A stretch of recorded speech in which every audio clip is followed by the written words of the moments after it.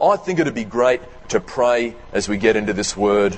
Let's pray right now. Father, in the name of Jesus, we come before you. God, we are absolutely excited about what you have called us to do together. That, Father, you dream dreams that are beyond our wildest imagination of what we could do as a church. The impact we can have here, the lives that can be changed. And not just here, but around the world. God, I thank you for the dream, the vision that is on the senior pastors of this church. Let today be significant in stepping up to the mark, in fulfilling that dream. God, we ask it in the name of Jesus. If you agree with that, say amen this morning. Amen. So, I have been having a bit of a chat with Garth as we've been looking at the sort of things you're doing for your Beyond initiative.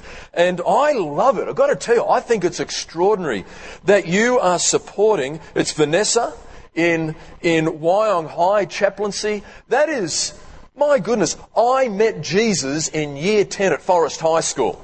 Right? It was in school because there was someone who saw school as a mission field. And so I'm just pumped that this church is making sure that there is a voice going into Wyong High. And so you've got, it's like this is the Jerusalem, right? And then when you start looking a little bit beyond that, you're still in Australia, but you're looking at the Big Noise Kids Holiday Program, Tim and Louise Phillips. K to 6, putting on these great programs where you get to hear the gospel. Tell you what, it was a school teacher put on a great program. He said it was a water sports camp. He also made sure that all of the really pretty girls in year 11 went to that, so the year 10 boys went. And I went there and I heard for the first time the good news of Jesus Christ. And so to think that these kids, K to 6, are going and are able to hear the good news while having an absolute blast is fantastic. And then Camp Works, how good is this for kids who have at least one parent in prison? Right? People that our society might say, well, tell you what, their parents have done the wrong thing, this is just what happens. And we're saying, no, these are people, these are kids made in the image of God, and they deserve to know that their God loves them. I mean, this is the stuff that you were doing as a church. I got inspired as I was checking this out. We were talking about it, reading about it. And then, of course, Steve and Ann over in Thailand. I love that nation. They reckon that they're pretty impervious over there to the Christian message. That you can have missionaries come up here. We're Buddhists. We do our thing. But I tell you what, people like Steve and Ann are going over and making a difference. I love that. Up in the north, Chiang Mai, Fang, I said it right. No Fang around here, Fang.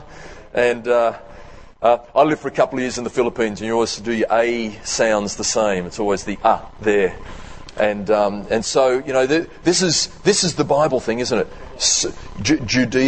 Jerusalem, Judea, Samaria. And as far as we're concerned, then it's going way out across the globe.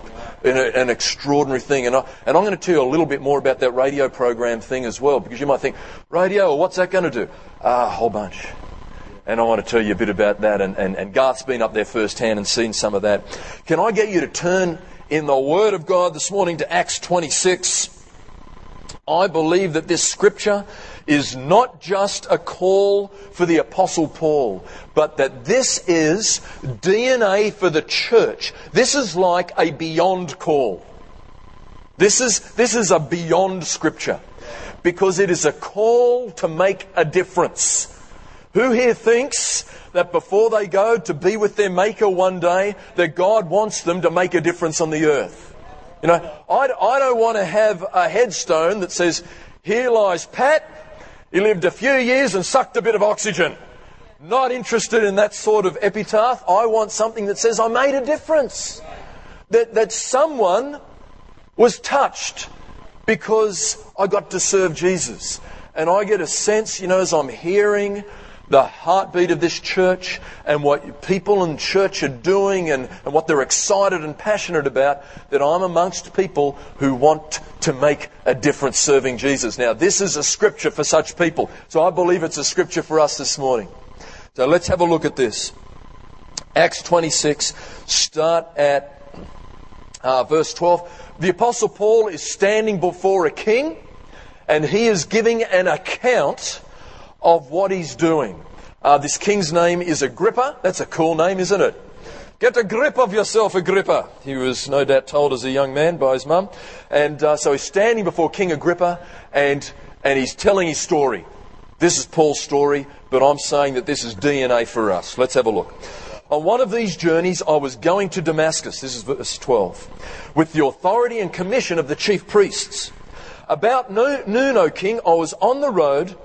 I saw a light from heaven brighter than the sun, blazing around me and my companions. We all fell to the ground, and I heard a voice saying to me in Aramaic, Saul, Saul, why do you persecute me? It's hard for you to kick against the goads. All right, stop there just for a moment. Saul is the arch persecutor of the church. He is a terrorist of his day, if you like. He's very religious, and he wants to nail the Christians. He wants to put them in prison, and he wants to kill them. And he has got the permission of the chief priest to go. He's so into this, he even goes to other cities to do it. So he's on his way to Damascus to nail some more Christians, and God turns up and hits him to the ground and starts to point him in a whole new direction. That's why it says there, it's hard for you to kick against the goads. You know what a goad is? A pointy stick that you use if you're wanting to get the ox to go that way. You get the pointy stick and you goad the ox that way. So you've all heard the saying that I've been goaded on. They were goading me on when they were trying to point you in a certain direction. Well, God is goading Paul in a new direction. Not to be the arch persecutor, but to be the apostle to the Gentiles. All right. Go on. Verse 15. Then I asked, who are you, Lord? That's a funny question, isn't it? You obviously know he's talking to a Lord, but he's not quite sure who. I am Jesus whom you are persecuting, the Lord replied. Now get up, stand on your feet. I've appeared to you to appoint you as a servant and a witness of what you've seen of me and what I will show you. I will rescue you from your own people and from the Gentiles. I'm sending you to them to open their eyes, to turn them from darkness to light, from the power of Satan to God, so that they might receive forgiveness of sins and a place amongst those who are sanctified by faith in me. My goodness, that is extraordinary. And that is the call that is upon you and I. Look, there's 4 things that I want to look at. I want us to see today that God's calling us to stand on our feet. I believe I'm talking to a church that is into that, because I'm talking to a beyond church. Secondly, He's appointed us. Right? And we'll go through each one of these as we go. Thirdly, we have been rescued to be sent. Not rescued so that we can say, I'm rescued and you're not. Rescued to be sent. And fourth, we have been sent to open people's eyes and to turn them to God. This is really cool. Fantastic. So let's go through and look at these 4 things. Verse 16, now get up and stand on your feet. I love this about God. He's just nailed Saul. Hit him to the ground. I've heard a guy once say, there's this guy, Rodney Howard-Browne. Everyone heard of the revivalist Rodney Howard-Browne, okay? He says it like this. He says, hallelujah, glory to God. Because of Rodney. Okay, all right. Well, here's a Rodney for you. I mean, Rodney, he's fantastic. He'll wander around and he'll do things, say, hallelujah, glory to God. You, sir, God's not finished with you yet. But you, sir, God is finished with you. Hallelujah, glory to God. Well, he said, God hit Saul so hard he knocked the S off his name and put a P there instead. Right, so he just gets nailed. And he's on the ground, he can't see. And you don't get God saying, Jesus isn't there going, Saul, poor little fella, you okay? He goes, get up! Yeah, come on. Get up! I think this is a great thing to understand, because we might think If you knew the challenges in my world, you'd just leave me to my own devices. If you knew that, in my finances I've got these challenges, or I haven't made it all through these issues that I'm facing, or my family's not where I'd like it to be right now, or I never really got the education I was hoping for, or there was opportunities and they slipped through my fingers, or I'm facing a health deal at the moment, and I want to say to you today, if you're facing a deal, that means you're alive. Right. Once upon a time, I used to think, I'm really looking for the time when I get through the deals and I'm not facing anymore. I realise now that as I've got a bit older, that there will always be something unresolved in my world. Right. And that if I'm going to make a difference, it won't be because the deck is cleared of challenge. It'll be despite. And God doesn't look at me and say, well, Pat, you poor thing, you've got a few challenges. He says, come on, have a go, make a difference. I think that today with Beyond, God is calling all of us here to do that. And God, the challenges are there because through those, God can call us to trust in Him and to grow. And we heard it said earlier that even bad stuff God can work out for good. I love that. I love that He does that. But we're not to use the challenges or the bad story of the past or the thing that didn't pan out the way we'd hoped as a reason to sit back and think, I can't make a difference. God looks at us and He thinks, man, there's stuff in you that people are waiting to see unleashed. There's resources in you that when you step out and open the door, it's not saying, wow, I've got so much, I don't know what to do with it. The people who finance the kingdom, it's the people that are going, well, God, I could probably use this somewhere else, but I'm going to sacrifice and I'm going to make a difference. This is what it's all about. It's a stepping up to be a part of the answer. It's changing. Sometimes people think, when I've got through these things, then I can be a part of the answer. But at the moment, I really just need people to visit me and to pour into me and to... I have found that the biggest way to find answers is to be an answer to someone else. Anyone else found that? I find that I get the most encouraged when I'm being a conduit or a channel of the blessing of God to someone else. If I'm a dead end, well, not a whole lot comes my way. But if I just start to be a blessing to someone else, you might think, well, I've got nothing to give. You've got words of encouragement. You can believe in someone. You can see someone who's sad and you can go up and you can make their day by telling them it's all going to be okay. This is the extraordinary call. It's like... there's an ad, I can't even remember what it's for, where they're kicking a ball around. You've got all these people going, me, I want the ball, I want the ball, I want the ball. It's just having that sort of deal. It's Isaiah, when God says, who will I send and who will go for us, goes, here I am, send me. And he didn't even know what for. He was just in. Or Peter, Jesus, you're on the water, can I come too? So I'm talking about, it's like an inner disposition. It's an I'm in attitude. It's a I'm not waiting until the 3 words of prophecy line up and the moon is in that part of the sky and the sun is there and the clouds. No. It's just a right here, right now. God, I'm in. I'm standing up. It's a stand-up attitude on the inside. I love this. So he's saying, stand up on your feet. And then in the second part of that verse, I've appeared to you to appoint you. Now, if you write in your Bible, circle appoint. To appoint you as a servant and as a witness of what you've seen of me and what I will show you. Appoint. I want you to turn to the person next to you and say, you've been appointed. And the person on the other side, you've been appointed. All right, do you want to know what appoint means?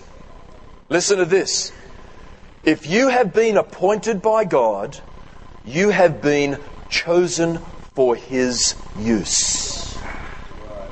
He's chosen us for His use. Not someone else, not someone for whom it all came together, not someone with that level of ability. No. He has chosen you and I.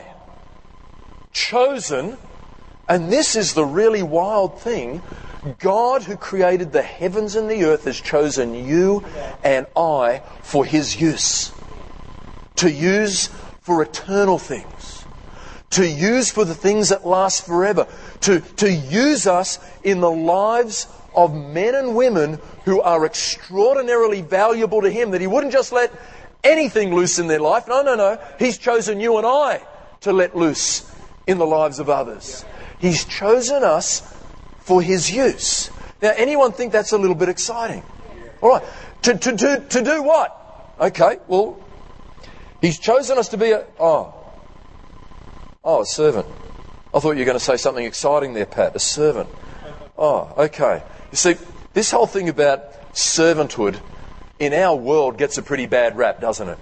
Because we think of servant as servile. We think as lower. We think inferior. If you're a servant, well, you're the one who's pathetic and under and low. The one who's the big shot is the master. But let me just tell you something about kingdom culture here. In kingdom culture, the highest calling, the people who are seen by God as the members of His royal household to do His royal work, are the servants. So in the kingdom, guess what a big shot in the kingdom gets called? A servant. Moses, the servant of the Lord, the Bible calls him. Abraham, my servant. David, my servant. Joshua, my servant. We can have no higher title than to be called the servant of the Lord. This is amazing. We have been chosen for His use to be a servant. But it goes beyond that. See the next word. To be a servant and a witness. Wow. What's a witness do? Witness speaks of what they've seen, heard, experienced. Anyone here want to be a witness for Jesus? Okay, it comes from an interesting word, that word witness. It comes from the Greek word martys, from which we get the word martyr.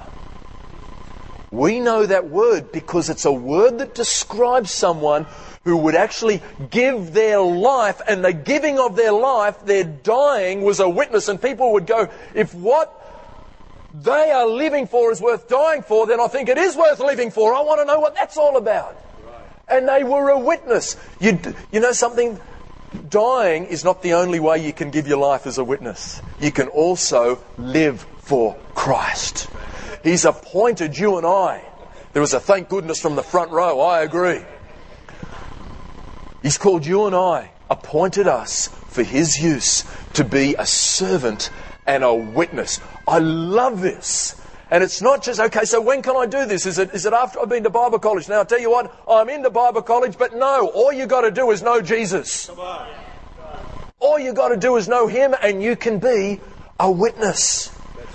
You know, for many years, and if I just think for the moment with Beyond, the Beyond initiative of this church, it's local and it's global. Well, let me just bring it local for a moment.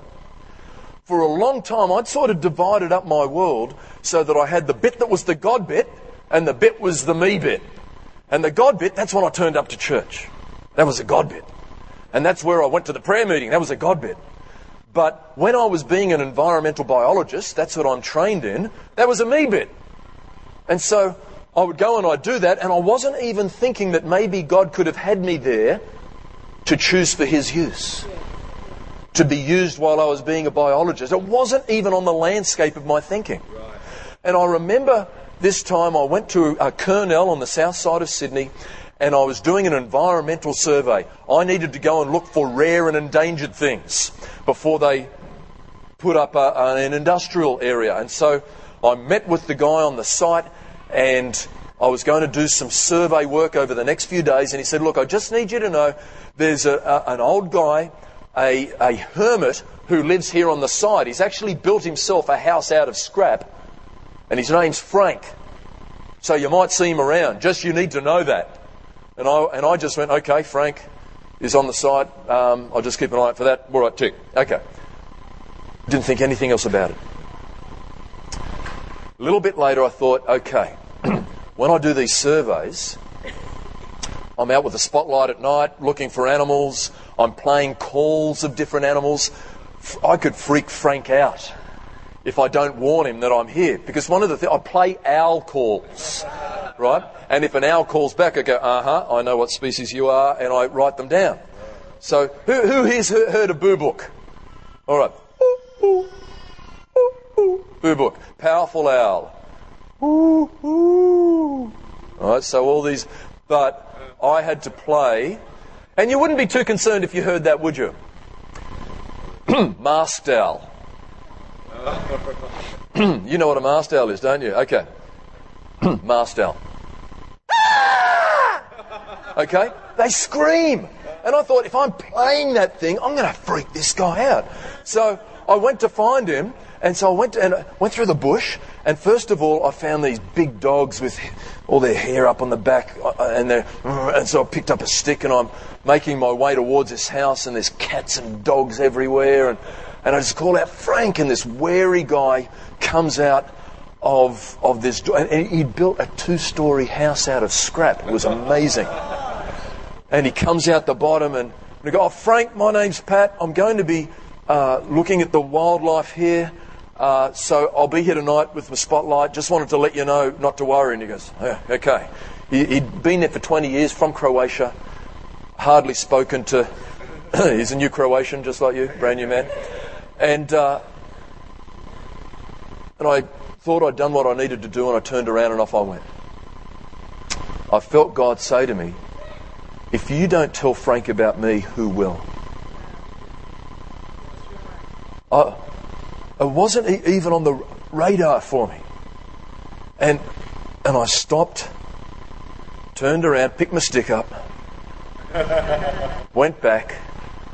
I just said, Frank, it's Pat, can I come in and throw the stick down, take my chances? Can I just come and see you for a moment? Just wanted to tell you something. And he, yep, it's okay. So I came over and I said, Frank, I just want... Now, let me just preface this. I am not one of these full of boldness evangelist guys, right? I see them, they make me sick. I'm not like that. I find this sort of stuff pretty terrifying. I find it, what if he rejects me? What if he tells me to get lost? What if he gives me the bird? What if all bad stuff happens?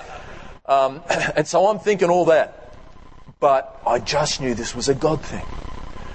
And so I went up and I said, Frank, I just feel like God wants me to let you know something, that Jesus really loves you. And would it be okay if I prayed for you? And he went, yep, maybe okay. And so I said, okay, well, why don't we just close our eyes? And I prayed for him. And I just prayed, Jesus, show this guy how much you love him, that you died for him on the cross. And all right, so I'm not even knowing if that's the right way to do it, right? I'm just doing what I don't know, just whatever came. And a little pastoral technique, sometimes you can see if God's doing something. So I had a little peek and I could just see these big tears, and this craggy old face going down his face. And maybe my hand on his shoulder's the first time someone had touched him in 20 years. I don't know. And so I prayed for him, and then I said, look, I'll come back. I'll find your Bible and I'll come back. The next 4 days of my survey work, I went back. I couldn't find him. I found a Croatian Bible. And I went and I couldn't find him. He was out in the bush somewhere. I went back a few months later, couldn't find him again.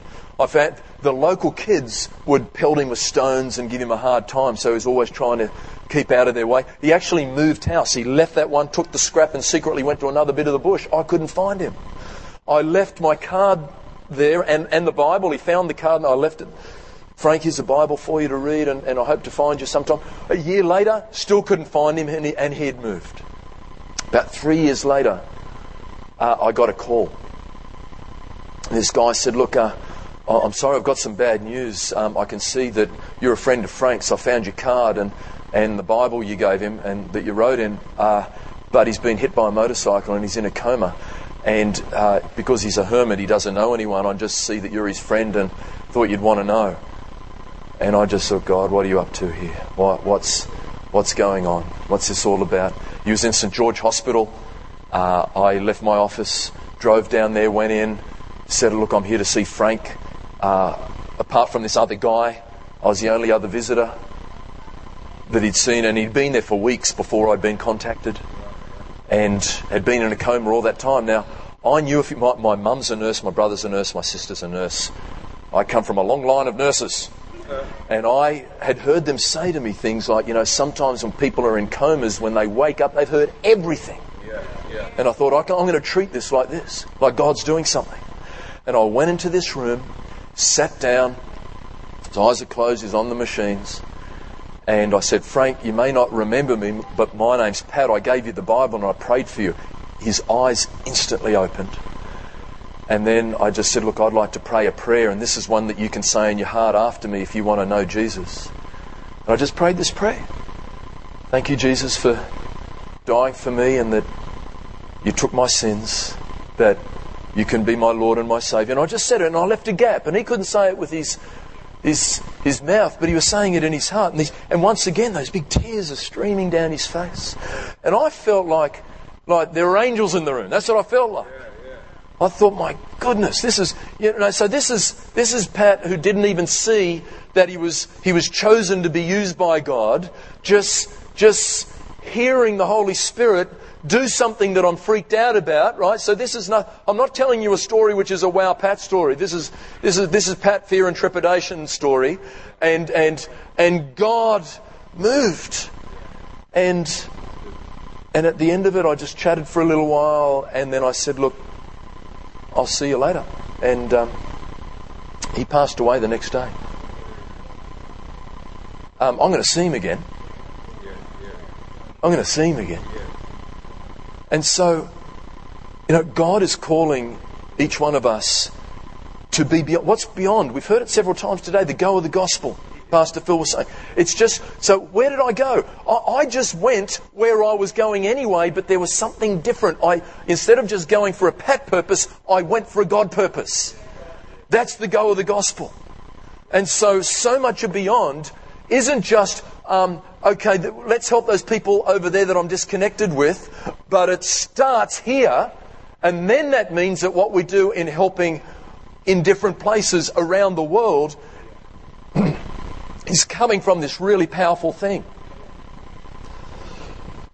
Excuse me.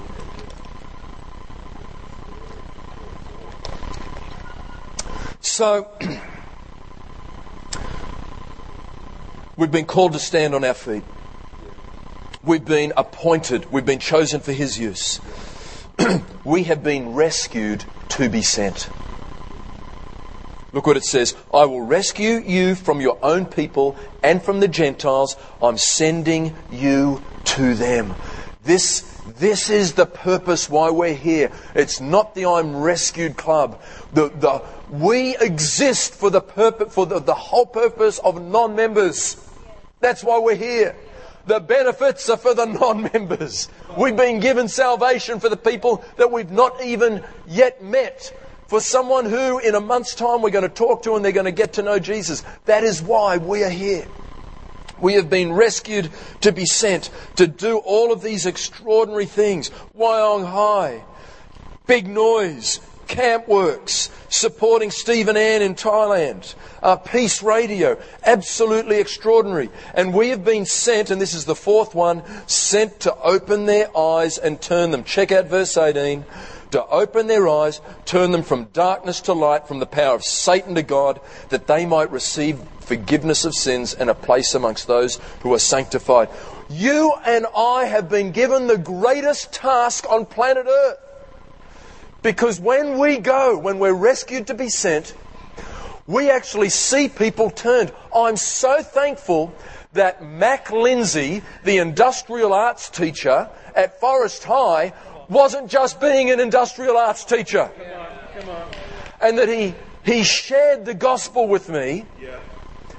And for now, I was 15, I'm now 47. There was a bunch of years ago where I've had the most extraordinary opportunity to walk with Jesus and to know Him and to grow in Him and to be a part of what He's doing. And you and I, we've all got this call. We turn people from darkness to light. We have been given the ministry of forgiveness. You know that there is no forgiveness outside of Jesus. People try and fix that in all sorts of ways. They say, okay, I'm feeling guilty here. so I'm just going to educate my conscience and say that evil's good and try and sort it out that way. Or they say, I'm just going to feel guilty. How much better to be forgiven. That someone has paid a debt we could never pay. You know, up in the north of Uganda, David and Catherine Livingston, they live in a place that's been a war zone for 25 years. There's been peace there for about the last 3. When David was 15, he was kidnapped by rebels called the Lord's Resistance Army. Demonic. They did all the machete stuff. They would kidnap kids. They would make one kid kill another, so that all the kids were so traumatized they thought they could never go back to their community. David was kidnapped at age 15. I've not asked him and he's not told me what happened. But he escaped from the rebels. The Ugandan army found him and said, "You're a rebel." They were going to put him in a concentration camp. On the train on the way there, he escaped again. He escaped into the slums of Kampala. He was found by somebody there and he was led to Jesus. We have a church, a C3 church in Hobart. Pastors of the Giacomettis. Lucas's mum found him there. Judith Giacometti. And he learned a trade and he began to work. And God called him to go back to the north, where there was still a vicious war. Machetes, killings, atrocities. And he went and has been there for many years now. And I can tell you that right now in Kitgum District and Padare District in the north are 12 churches because of David and Catherine, where they do clean water and they start schools and they look after orphans. In his own house, I've seen this little girl orphan come through their house, get educated, and is now at university that the pastors put through. And one of the ways that he pastors a district of over 200,000 people is through the radio. Anyone can get a transistor radio. And he preaches the gospel, tells them how to not get AIDS, tells them how to keep their kids safe from malaria. It's changing a whole district. The radio's there, it just needs help to keep going. And so that is also another extraordinary way that this church can impact people we've never met and save them from disease that would kill their kids and let them hear the gospel that will give them a hope and a future forever. So this morning, I just feel like the hand of God is upon us to make a difference, and that beyond local, global, that this church is doing something extraordinary. I want to thank you for what you're doing. I want to commend you for what you're doing. And as part of your family, to say I'm really excited to be doing it with you. Because I'll see David in 2 weeks, and I'll be able to say, hey, there's guys in the central coast of New South Wales who are standing with you, mate. With the dream that with what you're doing here, there's guys on the central coast that are standing with you. So, God bless you. I'm going to hand over now to Garth. Thank you so much for the privilege and honour of being able to come and share with you this morning. Hey.